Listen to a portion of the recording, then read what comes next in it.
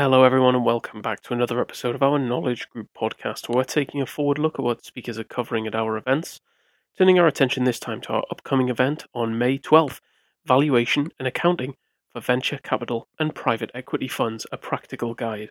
Going live Tuesday, May 12th, starting at 12 p.m. Eastern Standard Time. We'll be joined by Thomas Angel, CPA, a partner and financial service practice leader with them. We'll also be hearing from his colleague Michelle Keys, ASA, a senior manager and valuation specialist, also at Witham. Their information, as well as information about their firm, can all be found in the description box down below. You'll also find some information on how to sign up for this May 12th program. You'll also find the code podcast25, and when used at checkout, that code gets you 25% off your very first webcast registration.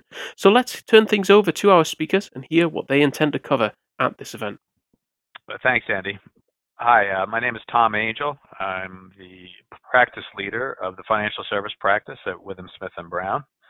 I've spent my career in the financial service area, 30 years at Rothstein Cass, 15 months at KPMG, and the last 5 years at Witham Smith & Brown. I have spent most of my last 10 to 15 years focusing on the private equity venture capital space on the audit and consulting side. I also frequently speak at conferences, an expert panelist, as well as penning several articles for several different publications in the private equity venture capital space. My name is Michelle Keys. I'm a senior manager in the financial services audit practice at Witham, and I have over 15 years of valuation experience.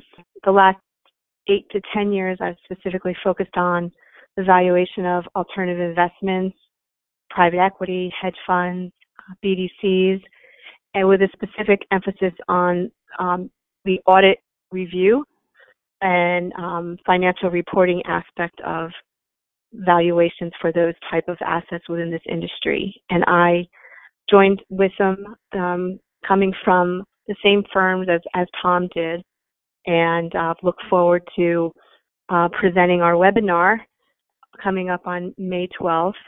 And we're going to take the next few minutes to convey to you what we hope to update you on during that webinar. And it basically centers around 2 key areas. The first key area is a discussion of the content and guidance that was put forth recently by an AICPA private equity and venture capital task force. They recently put out a publication called The Valuation of Portfolio Company Investments of Venture Capital and Private Equity Funds and Other Investment Companies. And basically what this guide was developed for specifically was for investment fund and venture capital managers, auditors, and valuation specialists. And what the guide does is it addresses a variety of investment types across different stages of the investment and portfolio company life cycle. And the key purpose of the guide is that it's meant to provide financial reporting guidance and examples of best practices that are related to financial reporting issues that GAAP doesn't necessarily specifically address. The guide covers a broad range of specific valuation topics and provides practical examples and case studies that illustrate the actual accounting and valuation analyses for various types of privately held investments. Tom, do you want to convey some of the issues that the guide specifically address? Sure. So thanks, Michelle. Some of the issues that the guide does address are if a portfolio company is not generating revenue, is it considered reasonable to leave the fair value indication equal to the original cost basis, since there's not yet an indication of how the next financing round will price? Another item that's covered is what valuation methodology should management consider when there has not been a recent financing round relative to the valuation date? And if there has been a recent financing round, when is it considered reasonable to price all equity classes at the same price per share? Something else we'll cover is the impact of COVID-19 on the valuation of private equity and venture capital, and considered both a macroeconomic and investment entity specific level. In terms of the macro perspective, the uncertainty related to the impact of COVID-19 will continue to reprice risk in the private equity and the private credit markets, and as a result of that, we'll most likely see delayed exits of investments, potentially decreased returns, increased credit spreads, and probably reduced cash flow assumptions. And Michelle, you want to take up on some of the other items that the COVID-19 will affect? Sure. Another specific item or implication is if a portfolio company's financing round was completed within the last few months, would it be reasonable to use the pricing from this round as a basis to estimate fair value, given what's gone on in the market since the end of February or beginning of March?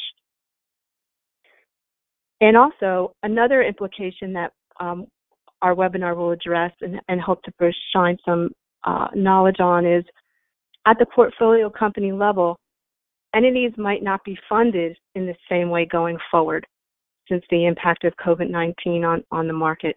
For example, investors may negotiate for more protection on the downside, with greater liquidation preferences on equity positions and also greater participation rights.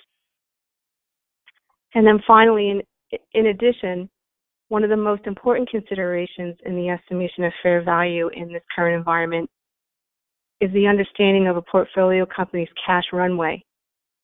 What are the company's liquidity needs now, both in the short and long term, and how will that be considered in projected forecast data that's relied upon in valuations for portfolio companies as of valuation dates beyond March?